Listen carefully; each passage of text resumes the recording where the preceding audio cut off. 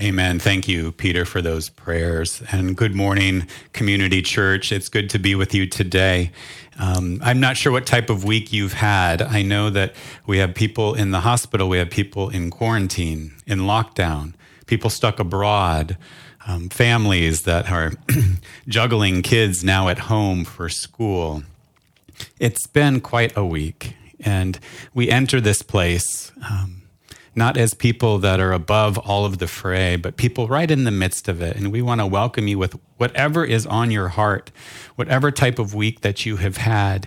We want you to come in and be refreshed by Jesus this morning. We want you to experience his presence wherever you might be at. We start this Is Us series today, and it's really looking at our vision and our values. And today we talk about this primary commandment of loving God. We know the topsy-turviness of the week here, and yet we also know that God is at work. God is with us. He hasn't left us. He hasn't abandoned us, but he goes with us. So we talk about this primary relationship with our God and entering into loving God. And so let's begin with prayer. God, I thank you that we have this time this morning to worship wherever we are today. And we enter into this time, God, and we ask for your Holy Spirit to be at work in and amongst us. Amen. Last week, we talked about God being the first mover in the relationship. We love because he first loved us. Before we even knew who he was journeying towards us. And now we jump into our primary text today from Matthew 22. And the religious leaders are testing Jesus, and this is where we pick it up in verse 34. Hearing that Jesus had silenced the Sadducees, the Pharisees got together. Now, so the Sadducees had taken a crack at Jesus, this one group of religious leaders, and he had silenced them. And so the Pharisees are now taking their crack at Jesus by testing him.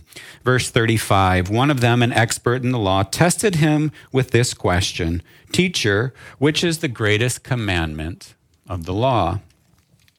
Jesus replied, "Love the Lord your God with all your heart and with all your soul and with all your mind. This is the first and greatest commandment. And the second is like it, love your neighbor as yourself. All the law and the prophets hang on these two commandments." Now, today we're looking at this first commandment, and next week, the second one, love your neighbor as yourself. We're going to unpack what that means. But let's look at this primary one, love God. Now, it's not sort of a threat, right? You better love God or else. It's not given as this obligation. It's not like, look at how much God has done for you, so you better love him. Now, we might say that to our kids, or I've said that to our kids, especially when I'm not feeling appreciated, right? Do you know how much we've done for you? You know, and we might list all of the things or some of the things, because we're not sensing their gratitude or their gratefulness. But that's not how God deals with us. We have kind of two choices in this. We can approach our relationship with God as transactional, where God, you have done something for me, so I'm now going to do something for you. Or we can approach it in a transformational way. We receive God's free gift of grace, his love before we knew him. We can discover that grace and that love. We can live in it. We can realign our lives to follow in that way of Jesus as he transforms us. Now, how many of you have fallen in love? Falling in love is a journey. I remember when I was starting my relationship with Erica, and I was quite young, but it was quite consuming, right? I wanted to be with her. When we weren't, I would write letters to her. This was before text messaging, and we had some long distance in our relationship in terms of geography, but there would be phone calls, and it was on my mind all the time. Now, it kind of starts out in this infatuation phase, right? But then it grows hopefully deeper. And our Christian journey can be like that. Initially, there can be this excitement, right? There's so much to learn. There's so much to soak up. But then there's a chance for that to go deeper into those deeper places. And Jesus is saying in this passage, don't just love God in terms of this initial sort of enthusiasm. Don't just love him as a side part of your life, but love him with all of who you are, with your heart, your soul, and your mind, your emotions, your intellect, right? Everything that you have, bring that to him. Now, being all in a relationship takes time. You have to trust the other person. You have to feel safe. You have to be willing to know that you can completely open up to them. And this whole series is really about that. How do we walk with Jesus and be transformed by him? But we also recognize that being all in and loving God is a journey. And it takes step after step after step as God transforms us. But today we want to focus on this initial part of loving God. Last week we talked about meaning and purpose and what am I here for? And part of what I was going to talk about that week I've brought into this week. And this was a quote I heard in college. What is the main purpose of humankind? And this comes from the Westminster Shorter Catechism in 1647. And it was this very question of what is our purpose? Why are we here?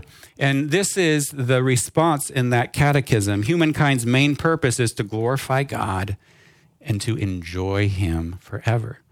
To glorify God and to enjoy him forever. And this isn't just some idea out there. These thoughts, these answers come from Scripture itself. In 1 Corinthians, we see Paul say this, so whether you eat or drink or whatever you do, do it all for the glory of God. Now, what does it mean to glorify God? This is an important part of that equation. We're here to glorify God and to enjoy him. I like this definition here. To glorify God is to recognize God for who he really is and to respond appropriately. So to glorify God is to recognize who he is and to respond. So how do we recognize God? I think the clearest picture that we get of God is Jesus himself. Jesus in the flesh allows us to see who God really is. Now, I've been reading this book the last couple of weeks, and in the opening pages, it says there's only one place in Scripture where Jesus talks about his own heart. Only one place. Ideas on where that is, you can type it into the box. Those of you that are on council heard this devotion, part of this on Wednesday, so you can't answer. But where does Jesus talk about his own heart? It took me a minute to think that through. See, we have 4 Gospels on Jesus. We know about his birth, right? We know about his ministry. We know about his death and resurrection. But what do we know about his heart? We actually have just this one description of Jesus talking about his own heart. And this is in Matthew 11, 28 to 30, where Jesus says, come to me, all who are weary and burdened, and I will give you rest. Take my yoke upon you and learn from me, for I am gentle and humble in heart, and you will find rest for your souls. For my yoke is easy and my burden is light. So Jesus says his heart is both gentle and humble. What does gentle mean? Well, we see a few other uses of this word in the New Testament. Jesus uses it himself when he's talking about the Sermon on the Mount, and he says, the meek will inherit the earth. This word for meek is the same one as gentle. Peter uses this word when he says he had a gentle and quiet spirit. We also get this word humble, in some translations translated as lowly. We see James saying, God opposes the proud, but gives grace to the humble. Paul says in Romans 12, don't associate with the proud, but associate with the lowly. This is all that same word for humble. The point of that humbleness is Jesus is accessible. He's somebody we can approach. He wants us to be able to approach him. So Jesus is tender. He's open. He's welcoming. He's accommodating. He's understanding. He's willing. These are words that describe his heart to us and that we can approach him. If there's only one thing you know about Jesus' heart and about Jesus, know that he's gentle and he's humble. For whatever you might be walking through, know that about his heart, that he tells us that's who he is, that we can approach him time and time again. His promise here is rest for our souls. It's not, he said, a physical rest, but a deeper type of rest that we can have even when we're tired, when we're stressed, when life isn't going the way we had hoped. See, being a follower of Jesus doesn't exclude us from life's challenges. Jesus did not escape the hard life, but he could experience refreshment even in the midst of that. Christians aren't promised freedom from illness or calamity, but they may experience God's grace in the midst of it. Paul tells us this in 2 Corinthians, that we can experience God's grace and not be crushed, not be given over to despair. That those moments where we are feeling at our weakest, we can feel God the most. Now, Jesus says, he uses this picture of a yoke, and a yoke was used to go onto oxen to bind them together so they can pull heavy equipment. The yoke was strong as it had to be strong to pull all of that weight. And Jesus says, actually, the yoke I'm giving you is actually a non-yoke. It is not heavy. It is light. It's not a burden. Now, who wouldn't want that type of a yoke? Well, the world wants to weigh us down, right? The world is weighing us down. But the religious leaders in his day had all these lists of things that the followers had to do. And Jesus time and time again pushes back on that and tells them, you have got it wrong. That is not the yoke that I bring to people.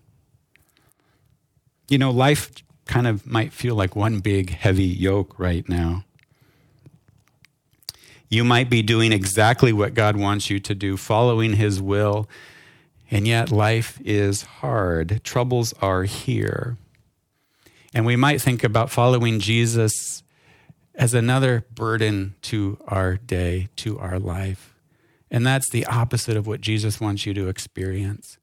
He wants you to take his yoke upon you, to experience his refreshment, his renewal, his rhythm of grace, as Eugene Peterson translates this passage. So this is Jesus' heart. It's gentle and it's humble.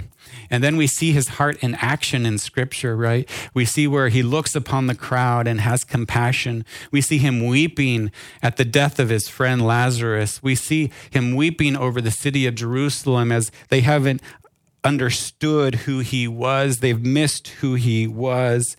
See, Jesus' heart isn't, oh, here you go again. You've messed up. I can't believe you've done that again. You're still struggling with that. I know at different points in my journey with Christ, I've wrestled with that assurance of his nearness, or I've struggled with patience, being a more patient father. I've struggled with anger. And Jesus isn't up there going, oh, I can't believe you've done this again. Really? We're back at this, right? Jesus' deepest impulse is to move towards suffering, not away from it. We see this in his ministry, moving towards pain. So whether you're racked by fear right now of maybe being sent to Penny's Bay, or being in a lockdown, or getting COVID, or maybe you're struggling with being long distance from family that you can't go and visit, or you're struggling with kids at home and school, Jesus moves towards you in those places of struggle and frustration. How did Jesus respond to the crowds, to those in need?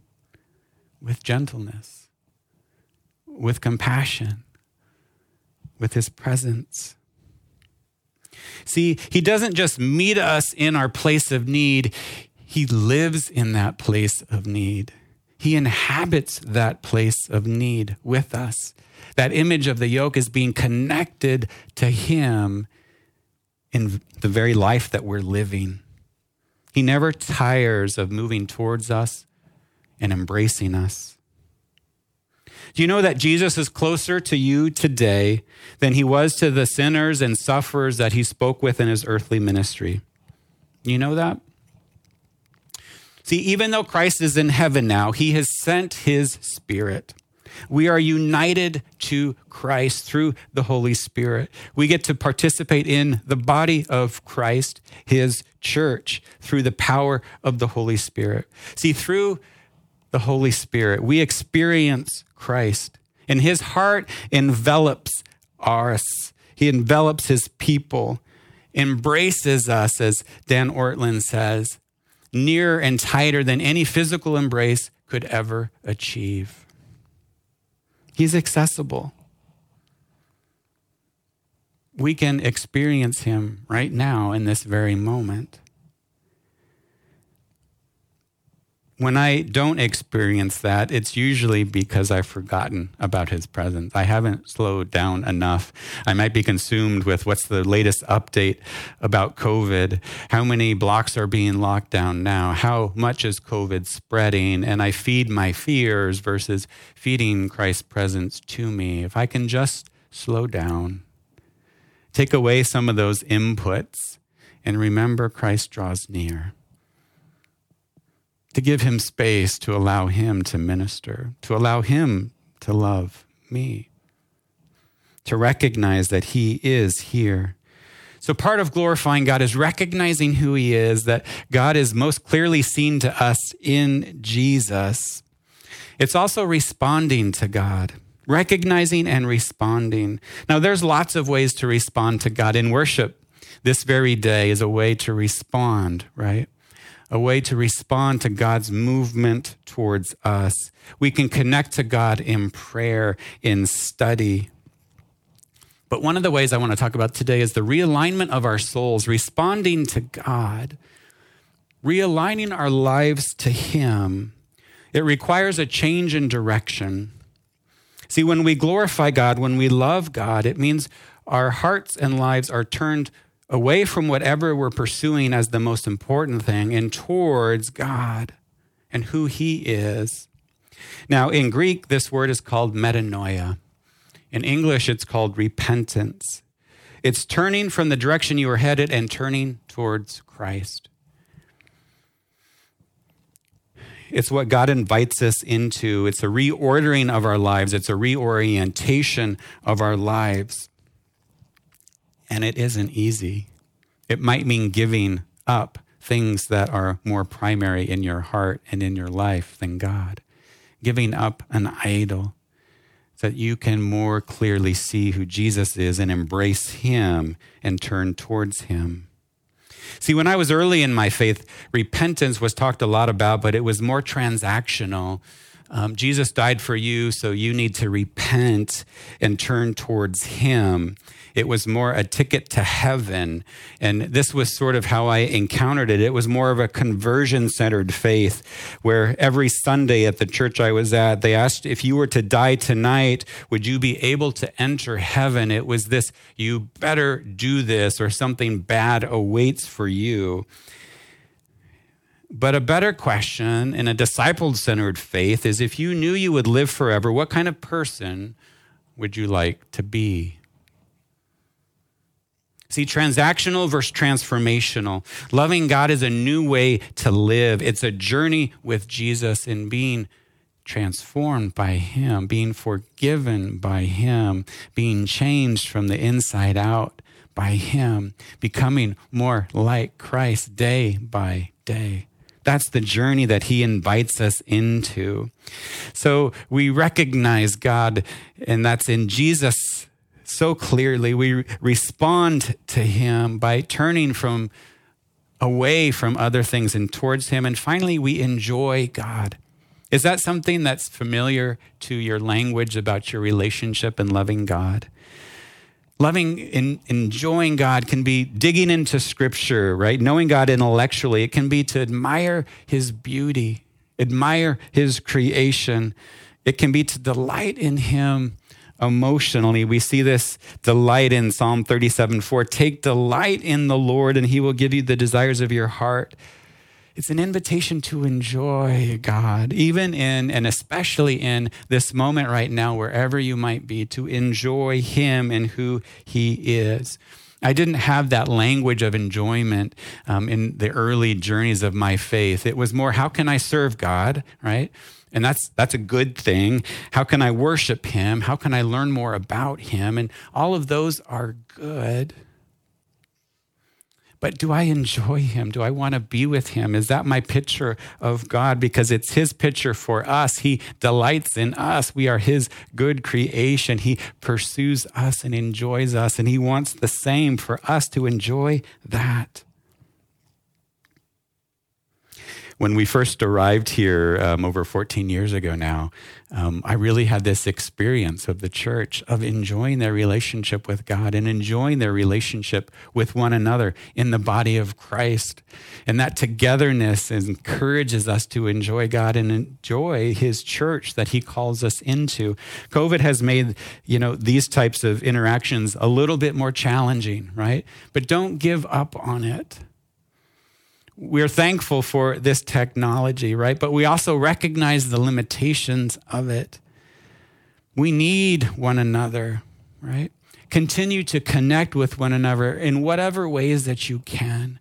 Connect with God in ways that open up your enjoyment. It might be, how do I enjoy God? It might be this very worship service. It might be your daily times with him. It might be listening to worship music. It might be being in nature. Might be riding your bike. That's for me, right? It could be being in the body of Christ, experiencing brothers and sisters in the faith, helping to carry their burdens and they're carrying yours, enjoying a cup of coffee, enjoying conversation, enjoying a good meal together. Feed your enjoyment, church, of God right now, especially.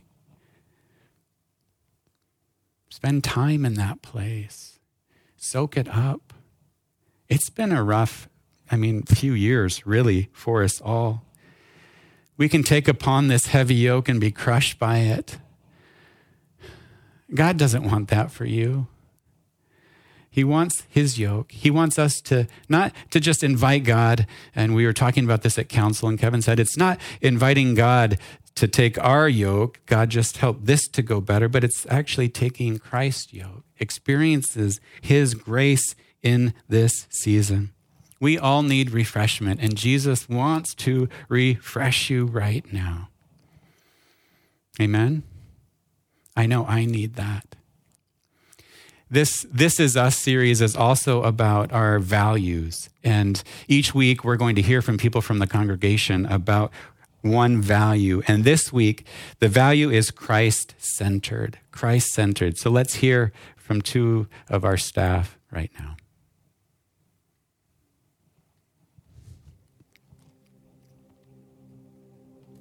Hello. So I've been asked to share about Christ-centered a Christ-centered life, and I guess the way I do it is by trying to remember three things: living a RAD life, R-A-D, which is reflection, ambition, and direction.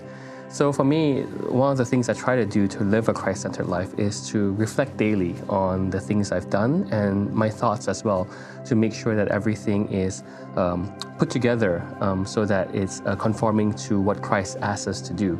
So that's the first thing. I will always review and reflect on the things that I have done on the day, and also the thoughts I've thought as well. The other thing is ambition, that we are moving. Our heart is for Christ, and my heart is for Christ. And I gave up a career in certain things, and I was on the rise at that point, but I decided to move in a different direction. And so because of that, I opted to give the ambition, to Christ and therefore to the church. And so I shifted that whole thing. And so the whole being and the whole heart is for Christ. And finally is direction, the purpose of why we do the things we do. So I think about that a lot, like what is the purpose of this? To what direction is this action going to take? And in that way, I always ask myself, whether this will glorify Christ, whether what I'm doing will glorify Christ, be it just helping someone on the streets, or be it opening a door, or be it trying to figure out higher level process stuff and system stuff. So all of that I basically reflect on a lot, and so a RAD life, RAD, is kind of the thing I always cycle back to: reflections, ambitions, and direction. So yeah, I hope that helps know who and how I do it, but that's how I do it. I like acronyms, so. Good morning, church. My name is Mike, and I just wanted to share what does being Christ-centered mean to me. Personally, I think it's about having an intimate, unbreakable bond, unconditional bond between you and God through Jesus Christ. So for me, it's being able to say that Jesus Christ is not only my Savior, but also my best friend and my mentor. Growing up Catholic in a Catholic school, I was very fortunate to know Jesus Christ at a very young age. To be able to know His stories, His miracles, His wonders, and all His glory from birth to resurrection. For a kid at my age, it was like watching my own superhero movie, and it was awesome. And with that, it was easy for me to fall in love with Him. It was easy for me to idolize Him, so He became my mentor. That eventually I actually had formed a mantra, or kind of like a philosophy that I use up until now in my everyday life, in my family, friends, workplace, in my community, that I always ask myself, what would Jesus do? Of course, I'm not always going to be able to do the right thing, and that's the beauty of having Jesus Christ as a best friend, because I never felt judged, never felt less loved. I always feel like I have another chance always to do the right thing. So I pray, hopefully in the future, I would have more hits than misses, and hopefully inspire everyone around me to do the same. Thank you. Thank you, Mike and Eugene, for sharing about what Christ-centered means to you. I look forward to hearing more stories throughout this series as we talk about our values. This Christ-centered is so important. As we gather on a Sunday, or even spread around the city, but as we gather to worship, that's a good thing. And what connects us in our worship? It's not the singing of songs. It's not hearing a sermon, whether it's a good one or a bad one. Those things are not strong enough to connect us. Do I like the music? Do I not like the music? Do I like the sermon, or do I not like it? Those are insufficient in connecting us as the body of Christ. What is at the center of our faith, what is at the center of our connection, is Christ Himself. As a pastor, I love connecting with you, but my job is not to connect you with me, it's to connect you with Christ. He is the giver of life. This is why we do communion each week, because Christ is at the center, church. He wants to meet us in our place of need. He loves to meet us there. And He has given His life in order for us to meet Him and for Him to meet us. And He gives us His very life so that we can have life. And communion is a way for us to experience that grace. So in this next song, just receive, soak up what Christ has for you this morning, church. Amen.